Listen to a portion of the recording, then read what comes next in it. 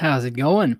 This is Ty, and this is episode 109 of the Fiction and Copy Decoded podcast, and I'd like to welcome you, which of course I do.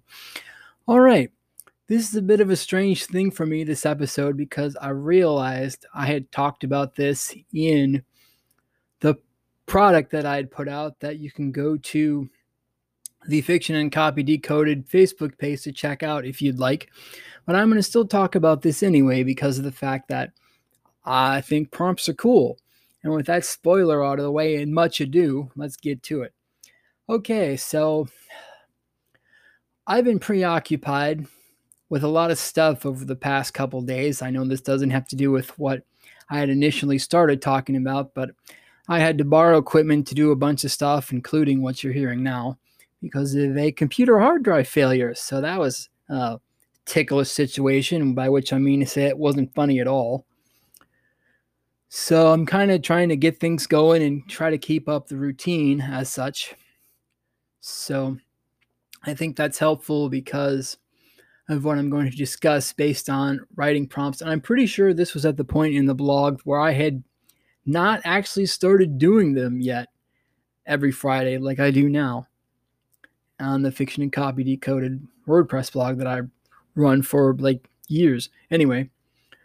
Okay, so the original title of this post was Fiction File 3 Reasons Why You Should Do a Writing Prompt Today, posted on April 24th of 2014, so like 6 years ago now, more than 6 years ago. And it still has relevance today, I hope. Anyway, now it does.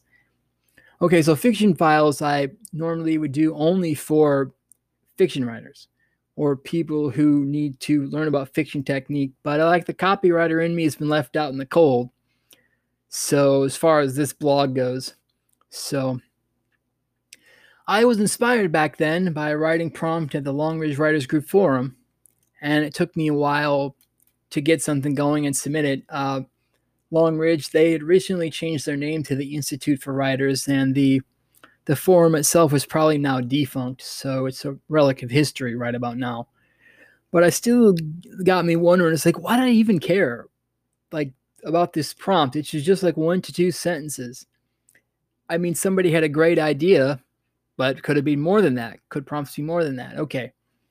So here are the 3 reasons why I've come up with why writing prompts are worth it, even though they may seem like a distraction, especially for task-oriented people like me who want to get things done when they figure out that they have to do them. Otherwise, it's terrible mentally for them because some people are obsessive, and I might be one of those people. But anyway, okay, number 1 is the focus that they give you, despite the fact that I had mentioned the word distraction before. So since each prompt is only a sentence in length, okay, it's short enough to get things going so you can spend 500 words on it, 250, 750, what have you, and be done. All right, so then that gets the juices flowing for other projects. So if you've gotten that little bit done, why not go on to 2 or 3 other things that you've got to do if there was a writing related or creative process, because you've already got things going, like the car engine's been warmed up and you can just go. Or you could also polish that first prompt attempt into a full piece and send it somewhere to be published, or post it to your blog, or post it to Facebook, whatever you'd rather do. And the one that's really good, I think, well, these points are all good, of course, because I made them. Well, no, not really, I think.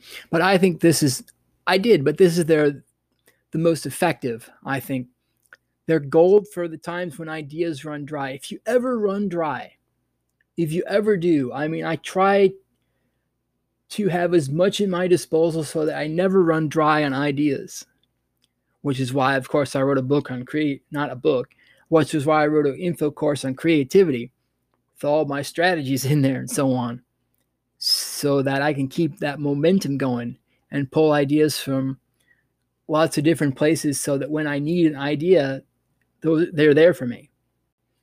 Now, I mean, we'd all like to say we don't have those days when trying to type one sentence is like torture or a word or life issue or health issue or tech issue.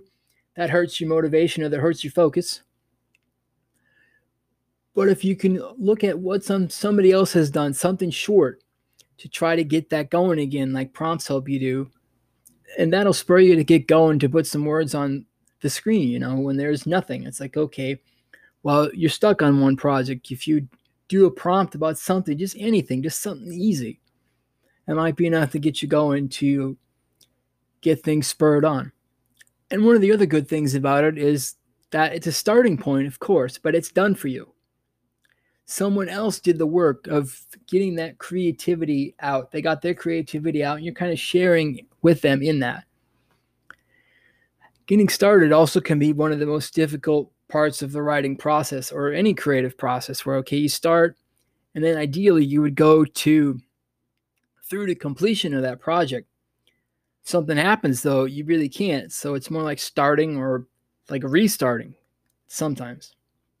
You can write. You can just pick up where that writer left off.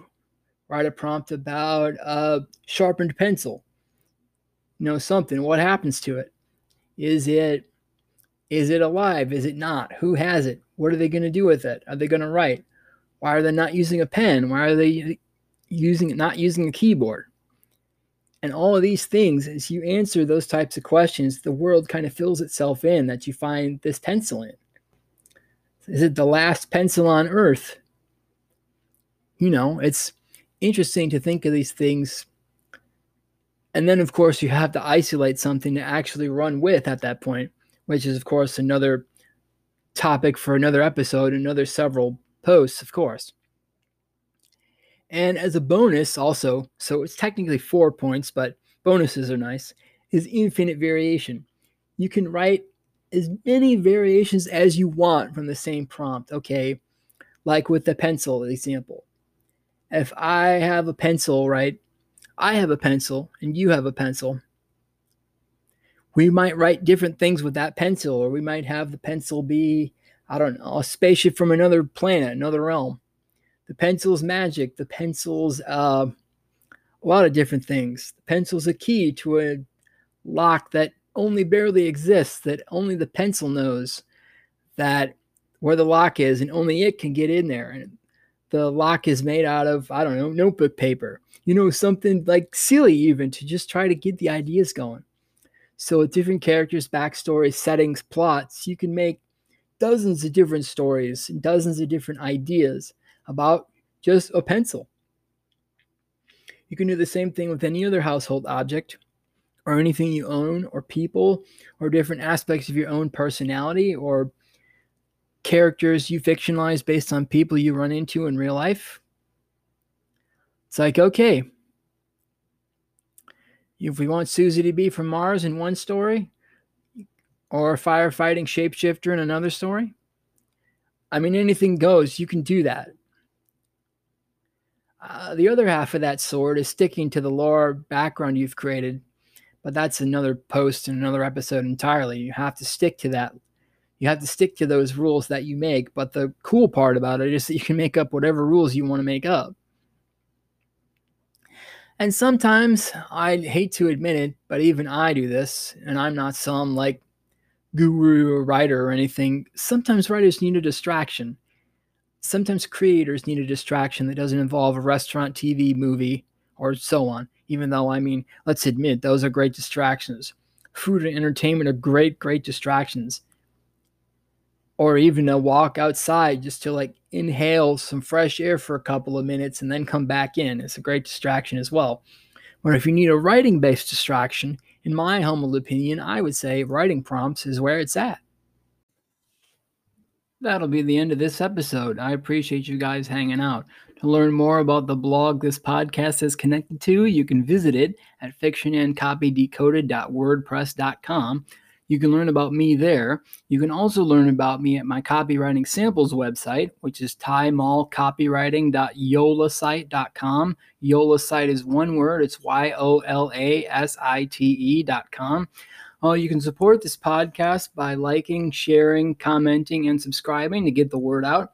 You can also become a monthly contributor if you'd like. For 99 cents a month, you'll get my thanks at the end of each and every episode. Well, not individually, but collectively. For $4.99 a month, I'll give you a part of the show notes for that week, for that episode, in the month that you're featured. Terms apply, of course. And for $9.99 a month, I'll do a 30-second to 1-minute ad for you to promote your business during the show. Again, terms apply. All right. I appreciate it once again that you took time to listen to me today, this week, this time. And we will catch you guys next time. Have a great rest of your day.